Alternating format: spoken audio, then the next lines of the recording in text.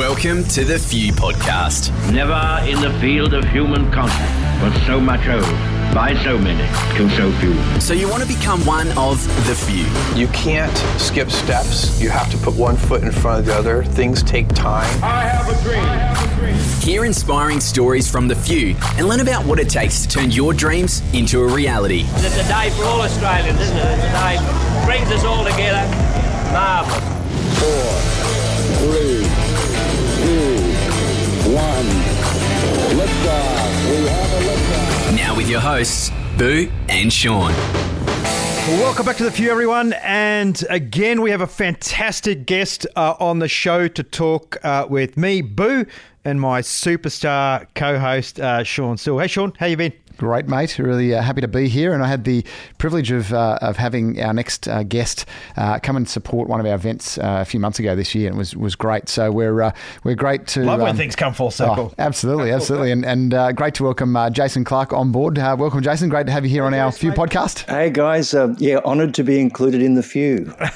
That's right. We decided to place you in that category. Well, he placed himself, really. I mean, you go and do the things you do, and you become one of the few. It's just part of that whole life journey, Jason. Yeah, see, now the pressure's on. Yeah, that's it. But I guess what connected me with yourself earlier in the year, Jason, was the I know you've got about a 10 or 11-year-old TED Talk now, I think it is roughly, or something like that on YouTube about embracing change. And at that point in time, it was post the initial COVID sort of stuff happening, and it was a very relevant topic. It was about adapting to change and things like that. And obviously that's been a focus of yours. Tell us a little bit more about your background and your shift in towards focusing on innovation, change, the blocks to that, and all that sort of thing. Well, the word career is both a noun and a verb. So as a noun, a career is like a history of achievement. But as a verb, a career means to ricochet wildly from side to side. And so that's really been my story. In 1977, I got the lowest year 12 score in the history of my school, and was told that really I had nothing to offer the world. And a friend of mine said, look, you don't mind performing, you don't mind showing off, why don't you try to be an actor? So I thought, well, that's what I'll do. But it turned out I had no talent either. And so when I was sort of auditioning for different theatre companies, they said, look, the world doesn't need any more actors, and we certainly don't need you to be an actor, but what we need are stage managers. And I said, well, what's that? And the guy said, well, that's the stage. Do you think you could manage that? I thought, yeah, I'll do that, because I just needed a gig. But I became fascinated, because what stage managers do is they take people's ideas and then they turn them into things. They turn them into operas and ballets and Shakespeare and lesbian street theatre and all the other things that I did. And I became really interested in this notion of how do you take an abstract and turn it into a concrete. So that's when I went into advertising for a little while, but I'm all better now. Then I worked in media production, and then that got me involved in becoming a creative director of a large media company. And in that job, what my task was to help other people translate their ideas into products, services, inventions, innovations, whatever. And then in 2000, I thought, well, perhaps that's what I could do. I could show people how to have ideas and then translate them into actual things. So that's been the journey. That's been this careering path that I've had, and it's actually who I am. So I guess I've found a way of being myself for a living. So that's the executive summary of the story. And that's amazing. And that's really the story that Sean and I like to share with people.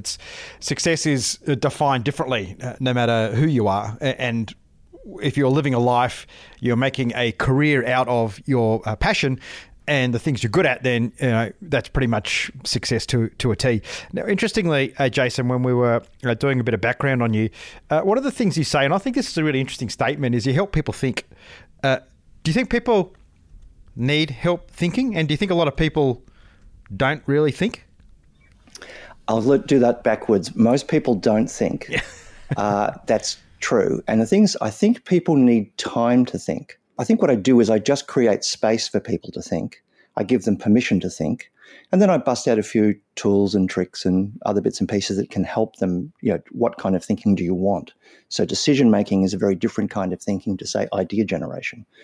But very often I think it's about creating the space. People are good at thinking, but we don't give them the time or the freedom to do it. And I think that's really my job, is making it. So we have the capacity of thought, the capacity to think. Yeah. But we don't allow ourselves to do it. And why is that? What's stopping us from taking this time? Well, we live in, I guess the thing is that we're also, in the economy that we're in now, it's all about working and performing and KPIs and, getting stuff done. It's always about the task. It's always about the measurement. And thinking isn't always about that. Sometimes it's about, hang on, wait a second, is this even a good idea? Why are we doing this? Is there a smarter way of doing this?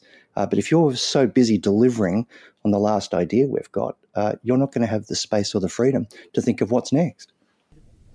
I think it comes down to doing, a lot of the time it's doing what's just always been done. Yeah.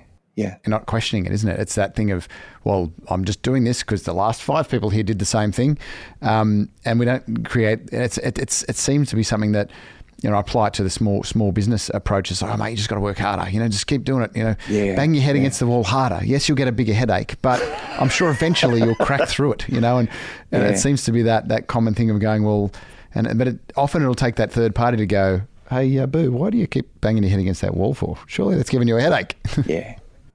Well, we know that when people walk around wearing their Nike swag and it's got, just do it.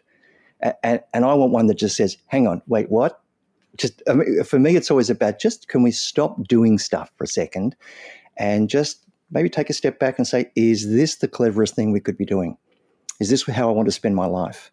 Is this how I want to spend public money? It's really about taking a step backwards and saying, could I see the whole menu, please, before I devote any more time to what I've always done. How important is it, Jason, to connect the two, though? How important is it to connect what we're doing today with the future? Because one of the interesting things I've observed about people thinking is often they do far too much blue sky thinking in terms of let's just get a blank sheet of paper and reinvent the way we do everything, even though we have 30,000 staff. What's the trick to thinking, to being abstract, to being innovative, but not being so out there people think you're an absolute lunatic? Yeah. Have you guys ever spent time on Google Earth? Okay, so you know what happens with Google Earth. There's a zoom function. So you can start by seeing the entire planet. Okay, so if I give you the entire world, if I gave it to anyone, what's the first thing they're going to look for? Their house. Where they live. Their house. That's it. Yeah. It's the first place. Hey, where's my place? Not the Amazon rainforest, not Patagonia. Well, that doesn't exist no, anymore. I see So my place. That's right. So, but we zero in straight on the detail, and we're in street view, and we're seeing the minutiae. We're saying, oh, there's my next door neighbour, and that's that I didn't put out the rubbish bins. You click 3 steps to the left or right, and you're lost. So you've got to come back out again to start to say, how does this fit in a larger context? And I think the thing is that I know people who are stuck in blue sky thinking, right? They're continuously in Earth orbit, seeing the 500-year plan. I know people who are continuously stuck in street view, where all they can see is, what do I have to deliver by Friday? The trick is learning how to zoom. It's learning how to say, I think I need to stop thinking big and start getting into the detail. Okay, now I'm lost in the detail. I need to come back out again and get context. And so I think that zoom is a lot of what we end up teaching people how to do. And usually it's just about, here's a technique that will get you into the detail. Here's a technique that will get you into the bigger picture. And as you said before, I think it's that importance of having space, isn't it? That you need to create space to stop just doing it. That's right. And pause and go, well, why? Why is it being done this way? Is this the most effective way? And as you said, is there a better way? Yeah, and it's a funny thing because I work with, I don't know who's going to turn up sometimes. I could have 500 people or 1,000 people who just wandered in randomly. So what do I do given all of that psychodiversity? How do I use it? And I remember working with a group that were talking about the future of their town, and they would always argue. And I realized listening to the arguments, some of them were measuring the future in years and some of them were measuring the future in decades. So they're saying, look, we need jobs, and we've got to solve this problem. We've got to blah, blah, blah. And the others go, no, we need a sustainable economy. We need to start again. They're both talking about the future, but one's on low beam and one's on high beam. And I thought, well, I could bust out all kinds of tools or I could just do this. I said, okay, for those of you who are thinking about the future in terms of, say, weeks, months, or years, I want you on that side of the hall. And those of you who are thinking like 2065 and beyond, I want you on that side of the hall. Now do the thinking that you like to do. And part of what you learn to do is quarantine. I need the blue sky. I also need street view. So what I'm doing is getting the people who can give me blue sky, give me blue sky. The people who can do street view, give me street view. Now I've got everything that I need, right? And in fact, what you're doing as a designer is getting in the middle of that and saying, what are the problems we have to solve immediately? Great. If we solve those problems, what kind of future is available to us? I mean, I've learned to think in terms of and. Most of the people I deal with think in terms of or. They see these as opposing things. I see they're two different parts of the same story.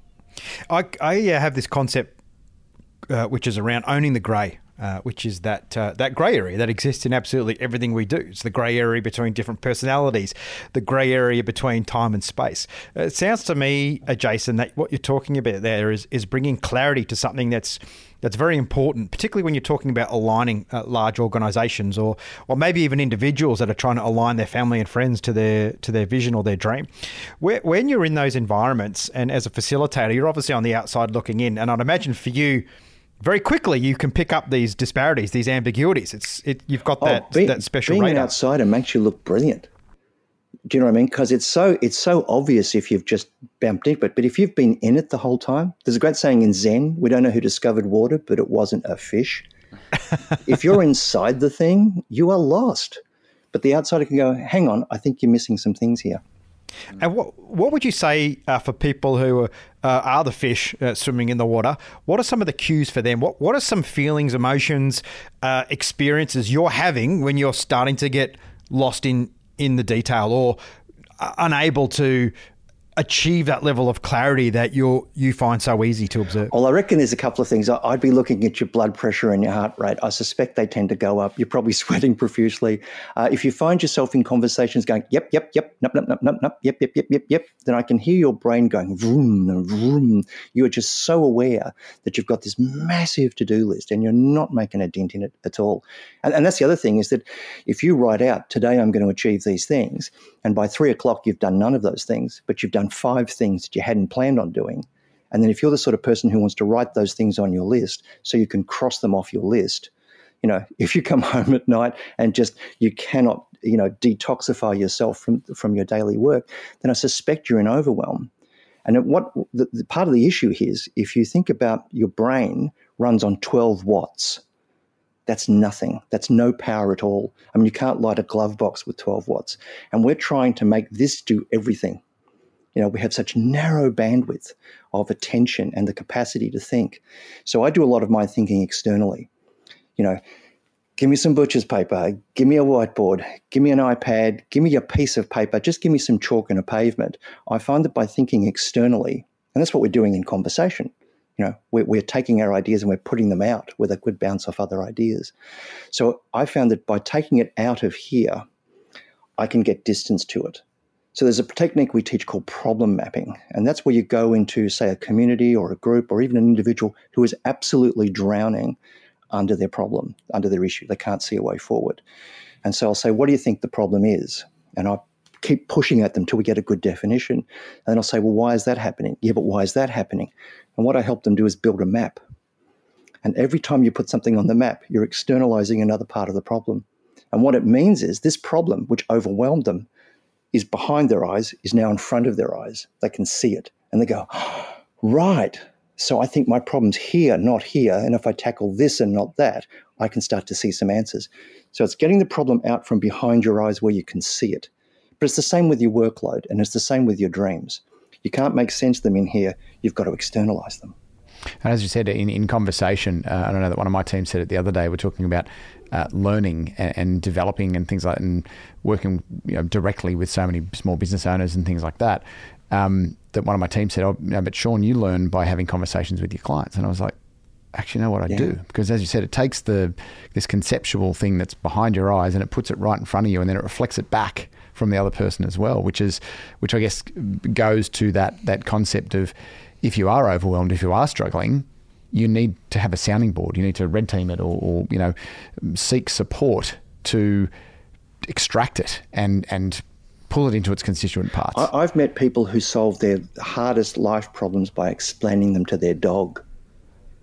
and the dog's like, "Ooh," just kind of listening. But it's the thing of trying to explain to this dog that has a brain the size of a tomato what your issues are. You're hearing them probably for the first time, Yeah. And that's the funny thing.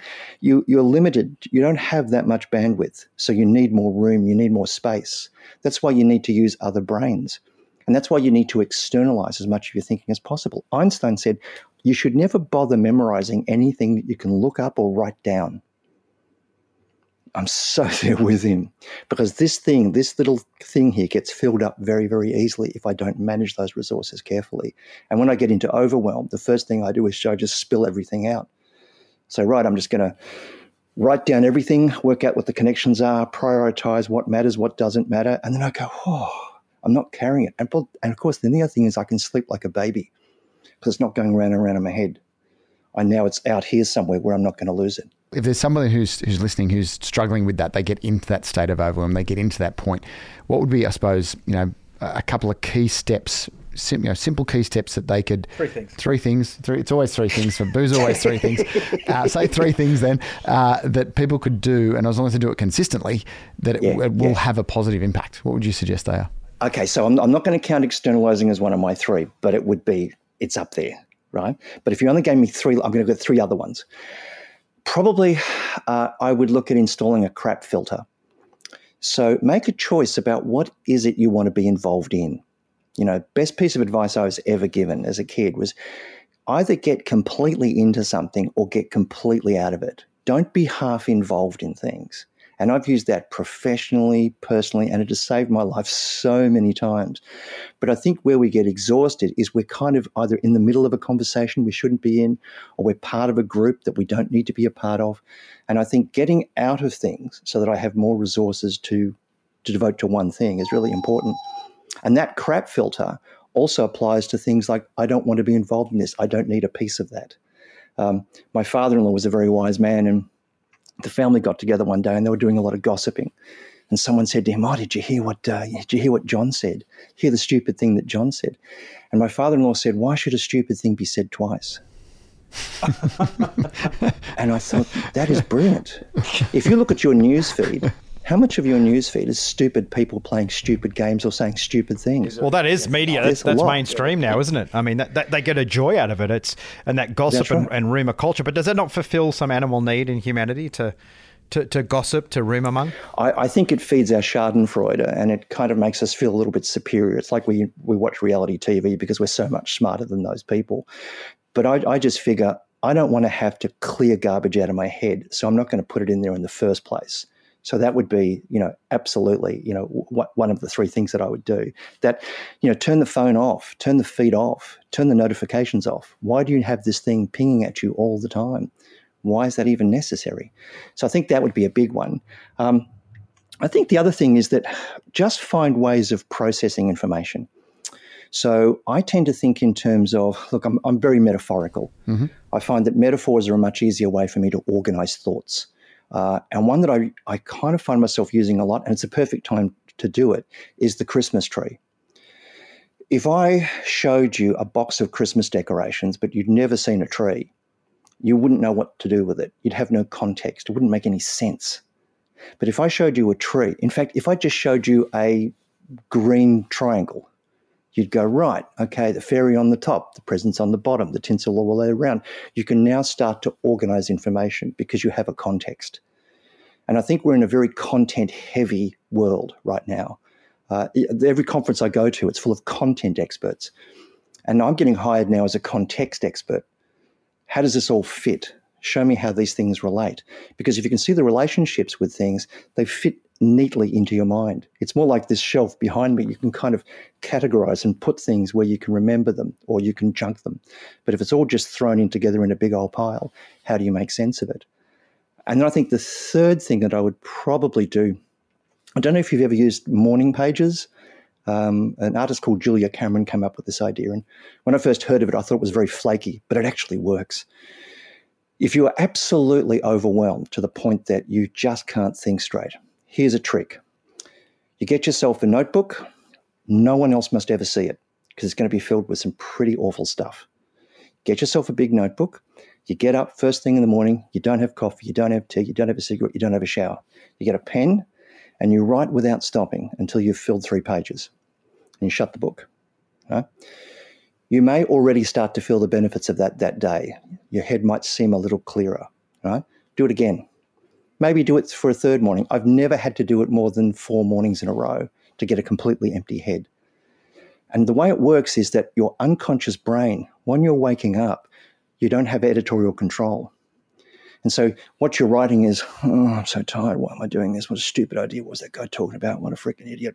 And there's like a page of that. And then you start getting into some deep stuff.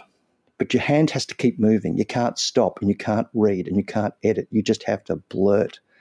And it's kind of an ablution. It's like a mental ablution. And the funny thing is I found my Morning Pages book a couple of years ago and I thought, oh, what's the harm? I'll have a look. Oh, my God, the garbage, the stuff that I was dealing with, right? Just the nonsense I had in my head, the baggage I was dragging around. So I took the book out and like just shredded it because I thought, okay, no one must ever see this garbage. But it actually allows you to purge.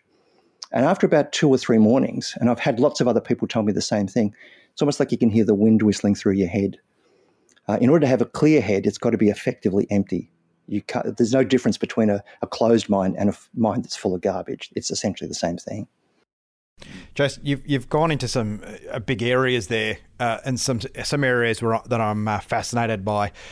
My background is as a fighter pilot, and one of the key traits that we're taught is the concept of situational awareness, the context of things, because in that environment, in 3 dimensions with multiple aircraft moving around, it's humanly impossible to track everything. Like you know, stepping out the door, you are going to be overwhelmed. Your whole existence depends on your ability to manage information overload. Right. And sensor fusion and the way that the systems and everything's designed through automation is how do we take insanely complex 3-dimensional environments with lots of moving parts, lots of mathematics, lots of art and science mixed together and present in a very simple format for the poor old fighter pilot to just make some decisions, because those decisions are quite high consequence either way. So when you start talking about being a context expert, you've immediately got my attention because I completely agree with you. And I feel like we've moved from the era of information and he who had the most information had the power to all pervasive information, and he or she who has the context now has the power. And I think we're seeing with the strong personalities, Donald Trump is probably the poster child. People who are very good at finding the right information to suit their context and their outcome become very powerful individuals. So let's not look at context in that way. Let's look at the use of context to affect positive change. Yeah. I think a lot of people don't grasp the concept of. I don't even think they've thought of context. I mean, academia does not develop the concept of context. Yeah. Again, it is. Yeah, that's right. It is information. So why do you think, as a tribe of billions of human beings, context is so elusive? I can theorize. I think one of the things that our economy is based on specialisms. So my GP doesn't earn as much as a pathologist, who doesn't earn as much as a neurosurgeon, who doesn't earn as much as, I don't know, whatever the next bit of, specialism is. That the longer that you've spent perfecting one thing, the more valuable you are as a mechanism, as a component in a specialist society. So we don't really value generalists. We used to. So if you think about the Golden Age of Greece or the Renaissance or the Enlightenment, all of those people were generalists. So here's a sculptor who builds a cathedral, and here's a poet who writes the Constitution and then, sets up an industry. So you have all of these people who are what they call polymaths. There were people who were good at a lot of things, but they weren't brilliant at anything. In fact, that's the reason why we use the Vitruvian Canyon, that Da Vinci's Man in the Circle. The reason why we use that symbol, that drawing, to represent the Renaissance human being is it's a human being stretching out as far as they can in all directions. And to me, that's a much better model. So the people I've met who I admire are what I call Swiss Army minds. They have lots of ways of seeing the world. They're not a genius in anything. They're not a specialist in anything, but they're more likely to see connections. So I think because we figured that specialism was more important and should be more valued because you have to train longer to be a specialist, we've sort of not encouraged people to think as generalists. The thing is, those specialisms suffer as soon as there's change. If you look at all the fossils behind me, the reason why they're dead is that they were perfectly suited to an environment that changed. So that's the catch. And I think the reason why we're shifting back towards a contextual generalist mindset is how the hell do you make sense of something which is volatile and as dynamic as the world we're in now? Specialisms break the minute the world shifts. So that's why I think we're moving from, not fast enough, from a specialist way of seeing the world to this generalist contextual way of seeing the world. I think that's what's happening. That's incredible, yes. Yeah, I don't know whether it's happening or it needs to happen. I think there's this whole... It is happening, it's just not happening enough. Yeah, the fact that someone like me can make a living at all, I think is a symptom of something. Why would organisations hire me? Everyone in the room has got 5 PhDs. Why do you need me? Why the hell am I here? I'm constantly working with people who are far better educated and trained than I am, but they've got tunnel vision. They can't see what's right next to them. Boo said it earlier in a conversation we talk about, with kids coming out of school, and what they put in the paper is the uni degree should go with that. It makes the most money, right? And it's again, it's that. Are you trying to make me mad now? Because that will make me mad. It's the worst. It is so bad. And so many people know that, when I left school and stuff, that I didn't go to uni. I think people thought I had a third head, or two extra heads or something, when I said that. But more than half of my friends went and did either a Bachelor of BA, a Bachelor of Attendance, commerce or marketing, and have never used it, or the other, and probably half of them never even finished. They just dropped out because there was this push towards a specialised role of some kind. But they're like, but that's not actually what I want. So I think it's still there, but as you say, it could definitely benefit from having more people that look at the coin from different angles to see whether they see a butt or a face. It depends. Same coin, right. But it depends which way you're looking at it. Hey, the other thing that's worth looking at, if you think about the entrepreneurs and the innovators and the inventors and the discoverers, right? Look at their academic records. Oh, abysmal. It is almost a cliche that the people who, by the way, transform and define the world, very few of them got through high school. Did they fail school, or did school fail them? Which way do you want to look at this?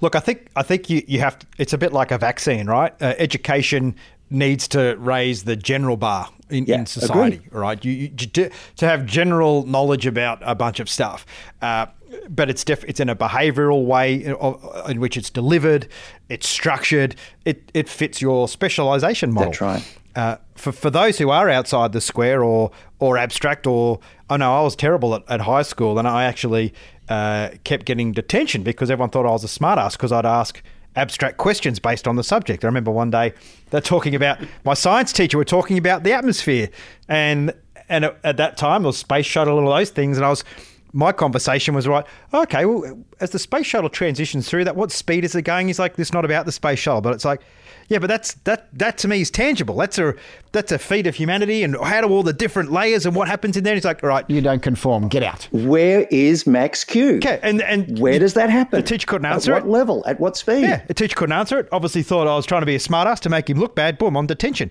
So I always found that quite confusing. It's like, what am I in trouble for? What? I had the same thing with my physics teacher. Exact same thing. I got kicked out because I kept pushing back. I didn't understand, and because he couldn't answer it, he just kicked me out. You're in trouble. Hey, I've got to tell you, when my son was little and he was going to primary school, and they had to choose an animal that they were going to be for the week, right? And I said to him, have you chosen your animal? And he said, yeah, I'm going to be a virus. And I was so proud. I thought, my boy. And he said, I'm going to be a T4 bacteriophage. He'd even picked the freaking virus. And everyone else in the family was going, oh, no, sweetie, please, no, don't be a virus. Be a moo cow, be a pussycat, be a horsey. Like, the kids are going to beat you to death. You could see the whole thing. Don't stand out. Don't be different. Don't be weird. But like, some of us are making a pretty good living doing that.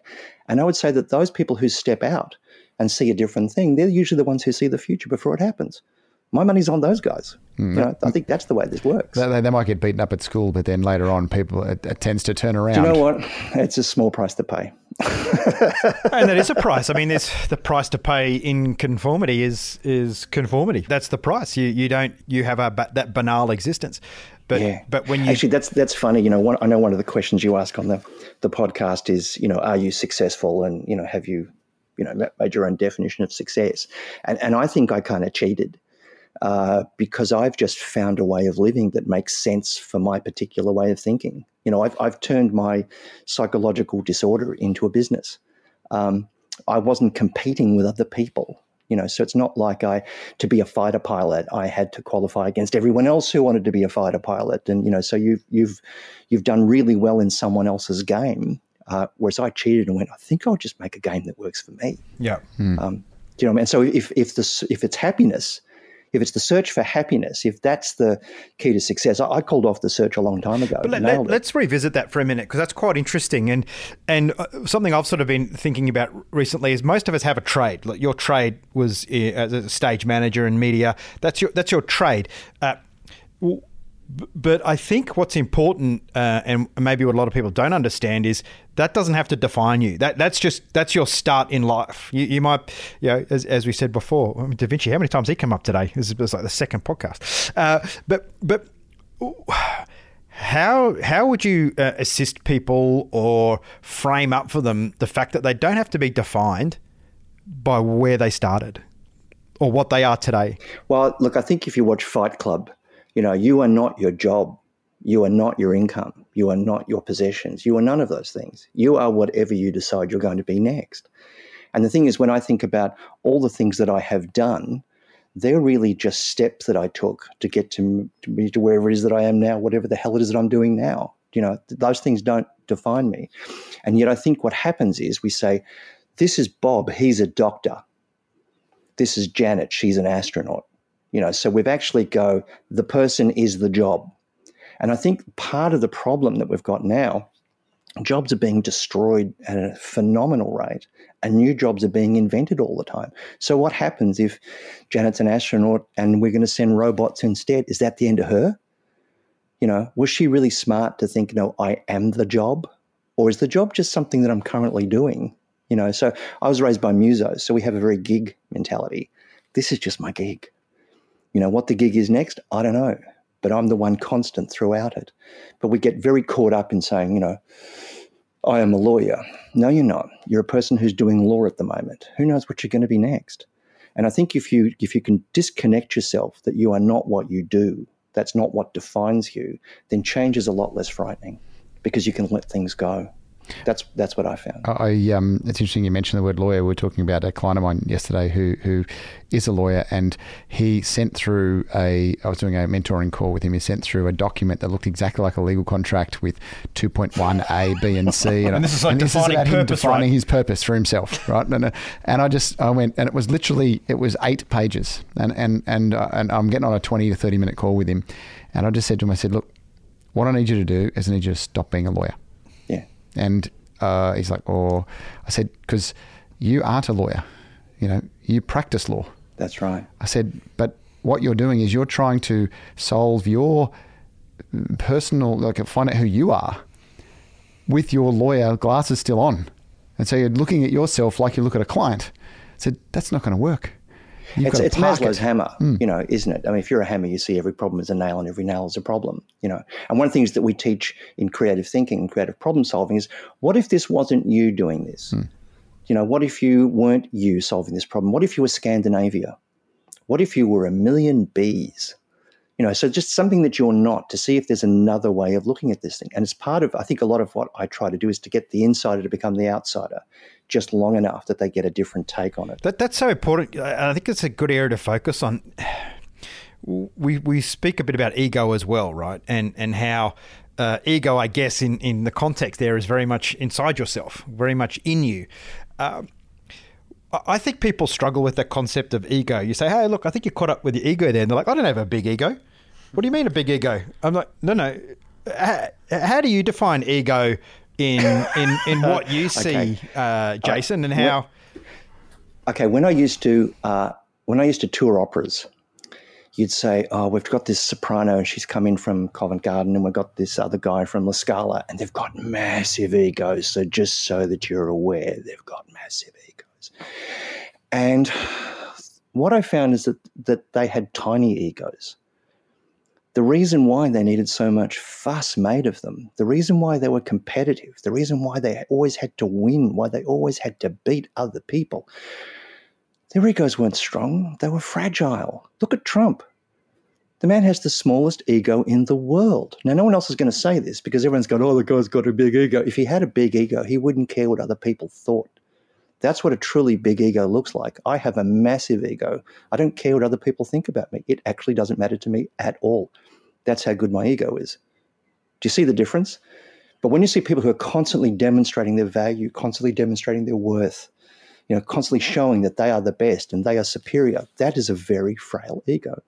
So I think I'm a big fan of strong egos because it allows you to stop caring what other people are thinking.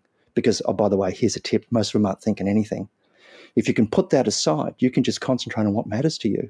Nothing else bothers you. Nothing else distracts you. So you say you're a father, Jason. How do you share that message with your son? How do you get to a point that because as we grow and you've had your experiences and you've tried things and no doubt failed at some things and excelled at others, and when you're looking at a brain made out of plasticine, which is a child, how do we instill these values? How do you instill these thought processes? I think if I was to look back on it, I'd say 95% of it's been osmosis. That by being that person, by actually living that life, the kid takes it in and says, okay, that works. That doesn't work. I think I'll be like this. I think I'll be like that. So I can't ever think I ever sat down with a pipe and said, well, son, this is how it is. I don't think we ever had that kind of moment. We get little touch points where he'll say, look, this is what I'm dealing with at the moment. Well, I don't know what to do about that. I'll say, well, have you thought about this? Have you thought about that? But one of the views that we always had with him was that if he doesn't want to go to bed and we want him to go to bed, then we have to present arguments. We did this from the time he could talk, right? And if his argument for staying up is better than our argument for going to bed, he gets to stay up. And that does two things. It teaches him not to value authority, not to be concerned because someone else told me, to learn to question and to push back and to reason and to debate and to argue.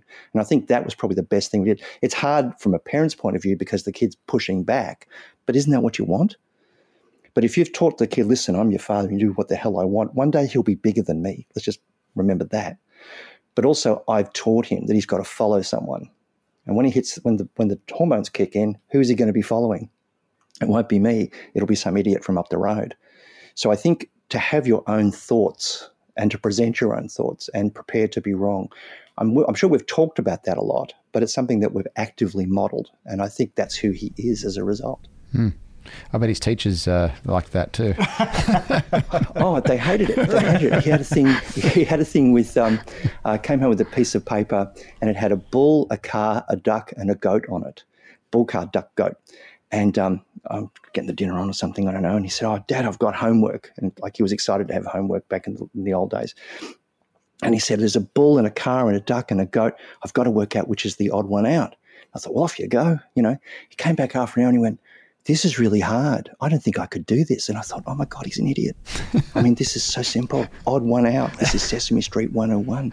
And he said, do you know how many answers there are to this? And then he took me through it.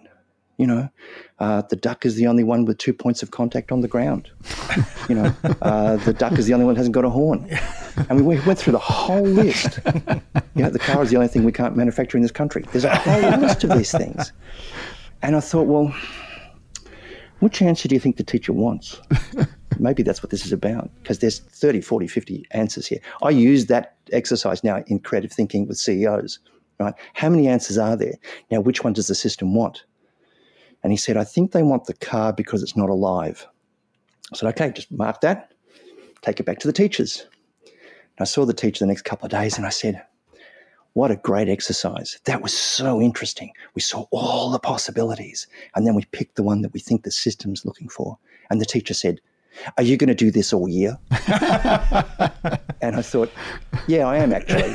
I think you've made this really clear to me. Lucky I think you. I'm going to have to do this for his entire educational career, because the world is full of people who have found the correct answer. And that answer doesn't make sense anymore. So we need people who can see the other answers. But if we've filtered them off before kinder, what are we going to do? So I think it's that there's always another answer, and there's always things that other people haven't thought of. Go look for it. I've modeled that. We've talked about it, but I think that's what he does. But you know this sets him up for a life that's probably more complicated than a lot of people. Obviously, as a conformist, for a lot of people, life's pretty easy. You have your job, you got your mates, you have your beers, you go have your glass of wine, hanging out with the girls nights, boys nights. Straight out of the gate, and no doubt yourself as Sean and myself, you are setting your son up for a life which is full of challenge and full of complexity. And how do you feel about that from the paternal side of your when you look at your son as well? Because no doubt you are on a life which is the roller coaster life, the high highs, the devastating lows. I mean, you're a speaker, you're a coach, you connect with people, and you've just existed in the era of zero connection. Yeah, so much fun. This has been the best year for me. I mean, in terms of earning, forget about it. But in terms of learning, oh my God, this has been such an exciting and interesting year, because I've been forced to redefine and question a whole lot of things. I'm really grateful for that. But I think to go back to that, does he have a more complicated life? I don't know, because I think if he sees the world as being this dynamic and changing space, and that he's looking for the shape and the context and imagining what's next and what else is possible, I think he'll have an easier life than someone who was in exactly that same world without a clue as to how it works. So I think that whole thing about, go out with the mates, go out with the girls, that's comforting. Do you know what I mean? You've surrounded yourself in your little bubble and felt great. And don't get me wrong, I do like going out with friends. I do really enjoy that, but it's not enough for me, because I am curious and I've seen that there's more out there. So I think the larger your perspective and the more agile and flexible your thinking is, I think the easier life is, because you've suddenly realized I'm on the open ocean. I'm not on a train track. Yeah, and this randomness doesn't freak me out, whereas everyone else is completely losing their minds. I think in some ways it's easier. I guess the difficulty could come from having the wrong people around you. That if you have got conformists and you're clearly not, or you put yourself in an environment that is about conforming and you're not, like the school environment, I'm sure that came up a few times in his school career, that's where you would get the difficulty potentially, and it's about finding those people that it's hard. It's hard to resonate. find expansive thinkers when I don't remember really anyone. I was a weird kid at school, but conformed enough to sort of, because you teach yourself to. Because you had to. You know that, if I say that, people look at me weird or whatever, so no, don't say that, and you program yourself. But, there was also kids that didn't do that and weren't able to, and they struggle. I mean, I think once you get through the late teens and 20s, you're okay, but...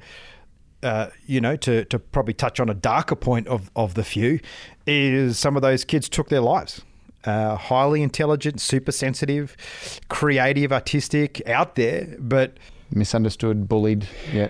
Actually, let me tell you about that. That's really interesting. When you have the outlier, and it could be because of the way they think or their gender identity or whatever it is about them that makes them kind of weird, you are buying into a different path than other people. Yeah. The thing is, the degree to which you need the approval of other people may have something to do with how depressed you end up being. So, we all know the stories of the troubled artist who killed themselves. Now, did they kill themselves because they were an artist? Because they were a genius? Or did they kill themselves because society didn't get them? I think it's B. And if you don't care what society thinks, when my son wanted to be a virus and they said, aren't you worried about what the other kids think? He said, I don't know that they do. And I thought, he's cracked it. 6 years old. He's just figured out the secret of life. Why should I give a damn what other people are thinking when their primary concern is, does my hair look nice? Am I wearing the right shoes? Does my bum look too big in this? And what does this person think about me? See, for me though. So what I'm saying is the degree to which you can own your own strangeness, if that's what it is. And I'm not saying this is for everyone. Don't get me wrong. This is the podcast called The Few, not the Many. This is not for most people. This would be for your kind of listeners. I think if you want to lean into the thing that makes you unusual and different, all we really want is to be valued. That's it. Adam Smith said that. Like the inventor of capitalism said, we just want to be valued. And so all you need are people who see the worth in what makes you different or strange or unusual or extraordinary or whatever else it is. Do you need that to be everybody, or do you just need enough? That's the way I tend to look at it. But if you're completely caught up with being accepted by the wider community as a genius in your time, forget it. That never happens. It hasn't happened in history. It's just not the way that societies work. One of the interesting things I was taught, and I passed this to my son as well, was going through the Air Force, where your training is very one-on-one, and being a bit of a left field kind of dude. A couple of the guys that I work with said, hey, look, this is a game, all right? This is a game of conforming. This is a game where you have to go through these steps to get the trophy at the end. There's no other pathway. This is what it is. It is what it is. You've got to learn to play the game. And for me, that was a great piece of advice, which was when you know that and you go, hang on, I'm a nonconformist, but I get it now. I get that there's this game, and school, as I said to my son, it's just a game, mate. It's just something you have to do. I'd say three things about this. I had an English teacher who taught me this about the game. He said, number one, know that it is a game. 2, choose when you are going to play in the game. 3, don't ever think it's anything other than a game. And I thought that was a really good piece of advice. So you want to pass this test? You want to impress the in-laws? You want to get the bank loan? Play the game, baby. If you think that's the time to turn up with your weird and exotic life and whatever else that makes you unusual, you're wrong. We don't take balloons to a funeral. There's a reason for that. You just go, you know what? I've got a tie somewhere. I've broken it out maybe 4 times in my life because sometimes there's a tie situation. But it's not all the time. Not with that shirt, mate, but I get exactly where you're coming from. But you know what I mean? If you're constantly pushing against the norms, your life will be harder than it needs to be. So I think you choose. So all this stuff that, my son would do in primary school, he wasn't pulling that stuff in year 12. Because you think, oh, you know what? I just got to power through this, give them what they want. Year 13, I'm going to go crazy. And I think it's knowing when to kind of, now I'm in a performative situation, I'm delivering what is expected of me, and now I'm being my own self. I think that's completely fine. And you step into it and out of it based on the outcome you want to achieve. That's right. I think that's right. I went to a Catholic school, and I think one of the really interesting things about when someone says to you it's a game, if you're brought up within that structure, you go, well, that's disingenuous. That's not real. How can it be a game? This is real cars and stereos. This is important. I think a key part of that, and the earlier this concept is introduced, I think the more valuable it is. What do you say to that? Because people even today, when you talk about influence and, you've got to communicate in a specific way in a meeting to get the outcome that you want. They're like, but that's being manipulative. It's like, no, it's being influential. It's different. What do you say to people who are that black and white and can't quite see how the margins work? Yeah. Well, I introduced them to grey and I introduced them to colour. But I guess just on that communication thing is really very interesting. I think that what comes out of Pauline Hanson's mouth is a completely authentic, genuine representation of the contents of her head. I'd say the same is true of Trump, right? I'd say the same is true of Sarah Palin, right? They open the mouth, out comes the stuff, and you go, man, it's a mess in there. Those people are genuine. They're giving it, there's no polish whatsoever. But I also believe that, say, an Obama gets up and it is, it's been crafted. He's chosen the words. He's thought about the timing. He's got the pauses down. That doesn't mean he doesn't mean those things. In fact, it might mean that he means them more because he's taken the time and the care to make sure they're communicated clearly. In a deliberate way. But in our society, we tend to think, it's a little bit polished. Do you know what I mean? It just seems a little too crafted, little focus grouped. I think it's a lie. Why is preparation non-authentic? Doesn't make sense to me. Now, we know lots of politicians who have perfectly focused grouped sentences that mean nothing at all, but you can spot the phony. Don't be confused by the polish. Look at what they're talking about. So I think because I worked as a writer for quite some time, I'm very careful about my words. Like even now, I'll sort of think, is that what I meant? Is that what I meant to say? Is that the best word for that? And I'm not doing that to create an impression. I'm doing that to make sure that what's in here gets through to your listeners with the best fidelity I can offer. Does that make sense? Absolutely. So one of the key things that you talked about, as I said at our event a few months ago, was about people embracing change, actually embracing change. Obviously, you can call it innovation, you can call it whatever you like. Can we just dispense with the word change? I mean, let's think about it. Like we talk about this change as if we move from one fixed state to the next fixed state. I think the world needs to embrace entropy and chaos theory. Like we do the best we can. What's relevant today is relevant for a set period of time. We don't know what that time is. Why do we wed ourselves to this word change, Jason? I'm with you. I'm not a fan of the word because I've got a bigger vocabulary than that and probably about 5 thesauruses behind me. And so I will think, am I talking about progress or am I talking about mayhem?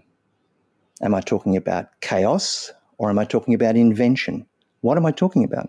So I think change is too broad a term and it has so many different meanings. See, change was Obama's selling point, but he wasn't saying, vote for me, there'll be chaos and mayhem. He was saying, we're going to make things better. If you want to make things better, welcome to innovation. You're one of my people. If you just want to improve things, we're on the same page. But if your idea of change is I'm just going to blow everything up and see who wins, then that's not a change I'm interested in. So I think it's too broad a term and it has too many meanings and we need to be clear about which one we're talking about. So very often when people use the word change, they're talking about something that's happening to them. Here comes change. We're going to have to respond to change. The department's being changed. It's a very passive way of looking at what you talked about, entropy and all the rest of it. But it also makes us resist things like innovation. Hey, we think we want to improve this system. We think there's a better way of doing things. Oh, here comes another change. Whereas when people talk about innovation, they're kind of talking about change that they want to make happen. It's not something that's happening to them. It's actually something that they're driving. They're on top of the wave, not underneath the wave. So I find that clients want to talk about change, and then I want to start busting it open and saying, let's talk about different aspects of this. Which one are we interested in? Does that make some sense? But the word itself, I think, is useless. And when they say people fear change, do you think it's the change or the unknown that they fear? Well, I think people actually love change. I think they love it, right? People renovate their houses and they try different foods and they have affairs and they travel and they change their names and they get piercings and they have gender reassignment surgery. People are into change. They love change because they want better. Who was it that said that human beings are the wanting animal? There's a better way. What else is out there? I mean, if you say, hey, go to the airport, there's been a change to your flight, is it an upgrade or is it cancelled? Because which one are we talking about? So I think people actually desire change. They want change. How many people, we vote and we protest, why? Talk to anyone in public service. Why are you here? To make a difference. Doesn't that mean changing things? Isn't that exactly what that means? People don't like being changed. They don't like change for change's sake. And they don't like things being altered with no benefit.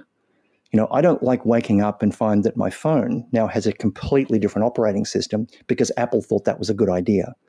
I haven't factored in the half an hour it's going to take me to learn how the phone works because I kind of had a full day.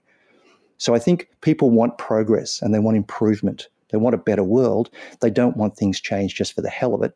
And they don't like being forced into change that they have no authorship or partnership in. That's the way I tend to think it works. So if people have a resistance to that progress or evolution or innovation, how can they work on I guess becoming more open to that and maybe overcoming those fears and things that are holding them back? I think there's two ends of it. If you think about so often I'm in front of a group of people who are now dealing with, oh my God, here's another change, here comes automation, here comes a new government, whatever else it is. I'll say, just a quick show of hands.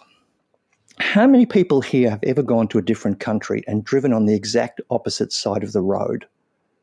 And I don't know, about 90% of the hands go up. And I'll say, what was that like? I'm just going to remind you, you're on the wrong side of the car, on the wrong side of the road, everything that you know about driving is wrong and will kill you, and everything that your body is resisting is the only way you'll survive this. And they'll say, it was horrible. It was terrible. Oh, I felt sick. I was so nervous. How long did that last? So I don't know, a week, 2 weeks. And then, I don't know, I guess my mind was plastic and it kind of adapted. A friend of mine has a saying, it's only kinky the first time. So the first thing I like to do is to acknowledge, yes, an adjustment in your behavior, in the way you do things, will make you feel physically sick. It'll actually screw up your ears and make you feel nauseous. I get that. So let's just embrace that. The fact that it feels weird, that's normal. That's what's supposed to happen. If we go, if you're having a problem with change, there's something wrong with you. You've already alienated people. And I'll say, all the people in this room with their hands up, you survived. Do you know what I mean? You did this thing and you've done it more than once and you got here. And did you learn a new language? And did you make conversions in a different currency? Did you change your habits? Yeah. Well, guess what? You guys know how to change. You've done it before. This isn't a new thing. Change isn't a one-off, like a one and done, like you were saying before. This is a constant thing. So what I do is I acknowledge that people have already got some skills in this area. And that makes them feel a little bit better about it. Like, okay, yeah, I have been. Do you know what? I've buried parents. I've had a divorce. I've been sacked before. How bad could this be? But we always treat each new variation like it's a brand new thing. And none of us have ever had to alter our lives at all, which is not, just not honoring the life they've been through. So that's the one thing I do to get people to open up. The other thing I talk about is, if you've ever been in a really turbulent situation, I don't know whether it happens in the air, but I know it happens on water. If you're in a really turbulent situation, the advice they give you is pick out something that's not moving and concentrate on that, because then you won't throw up. But if you're just watching everything else heaving and moving and twisting, you'll really get dizzy. But if you go, I'm looking at the moon, or I'm watching the horizon, or I'm looking at, the star or whatever else it is, you've picked something that's not moving. And then I take that as a metaphor and say, what is it in your world, in your job, that isn't moving right now? Has the purpose of the job changed? Probably not. Have the basic realities of the job changed? What people want and how much they're prepared to pay for it and how long things take? That probably hasn't changed either. What's changed? The possibilities. Different ways of working, different ways of thinking. How do you want to react to that? Do you want to be frightened by it? Or do you want to actually lean into it and see whether there's actually something exciting here? So you look at people's businesses during COVID. In fact, I can tell you with my own business, the purpose of what I do has not changed at all. The realities of what I do, what stories work, which ones don't, what gets a laugh, what doesn't, what do people actually want to hear, what are they looking for, they're the same. So the realities haven't changed. The purpose hasn't changed. What's changed? This, delivery. How I do it is the only bit that changed. So of the three things that I could pay attention to, two of them aren't moving. So it gives me a bearing in which I can understand the one thing that is. That's the way I look at it. And it's interesting that basically what you just said there ties back to your piece that you help people understand context. You deliver context. Oh my God, content. it's consistent. It's consistent. Consistently delivers context. I'm so glad it all kind of joins up. It works. It's that? a tick. But the point being that if people don't understand, they don't get it, then they need to go back and get context from somebody else. As you said, somebody can actually, if they're the fish. That new perspective. That's right. If they're the fish, they're not going to know they're swimming in water, but someone out of the water is going to go, hey, do you realise that you're swimming in a really big thing of water here? And getting that context is really important. So clearly, we've had a bit of a discussion around yourself, your son and all that sort of stuff, but knowing what you know now, if you were to go back to, say, a version of yourself when you were younger and give one piece of advice to yourself, what would it actually be? I would tell myself that everyone was faking. I'd say it's not just you. Everyone is faking. Everyone is making it up as they go along. Maybe the exception of someone who works in a factory who does the same job 4,000 times a day for their entire life. Maybe they're not faking, but everyone else is. So even a highly qualified surgeon, you've opened up someone and you've studied thoracic surgery for your entire life. You're opening up a brand new patient with brand new things going on. There's going to be a degree of fakery.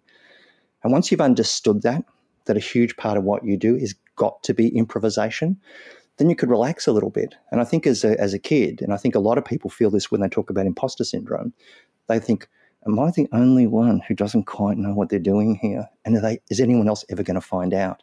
When you realize everybody's faking, just, okay, I get it. And I think that would have sped things up for me enormously. That would be a great piece of advice. So as soon as I invent time travel, after I kill Hitler, that'll be the next thing I do. That's great. It's sage advice. And look, Jason, we had a chance to talk a few weeks ago when we had that conversation. You said to me, "Oh, look, Boo, I don't know whether I fit into that mold. I don't know whether I'm one of the few." And I think the reality is, after today's conversation, I think you're well and truly one of the few. That ability to understand the importance of context. You mentioned Christmas trees, stars, being able to visualize. All of these skills it's unique that this is the only conversation we've had with many of our guests on the topic of context, of the topic of externalizing things the way that you are. So therefore, within the few, you are one of the few. Do I get a certificate? We should do that. Get a smiley face. Get a smiley. I'll get one. Certificate of encouragement. Or something. Absolutely. So Jason, can I tell my wife I'm one of the few now? Absolutely, yeah. She can give Sean a phone call, give you a testimonial. Beautiful. But thanks so much, Jason, for coming on the show. I had a feeling if we didn't start wrapping things up now, we'll be here for hours because there's so many rabbit warrens and rabbit holes opening up in my mind as you speak, and the links between but there's mindset and fixed mindset and growth mindset here and this type of change. So let's just call it a day before we create more chaos and entropy. But thanks so much, Jason, for coming on the show. Really appreciate it, Jason. Absolute pleasure. Honoured to be part of it. Thanks, guys. Thanks so much. Thanks, everyone. Take care. Thanks so much, Rob. This has been The Few Podcast with Boo and Sean. If you've got value from this episode and you would like to support us, please share it with your friends. If you're posting this on social media, use the hashtag #TheFew so we can see who's listening. The Few Podcast is recorded at Momentum Media in Sydney, Australia. To listen to more episodes, visit us at fewpodcast.com and make sure you subscribe so you never miss an episode. Dream big, keep pushing, and one day you can become one of the few. We'll see you next week.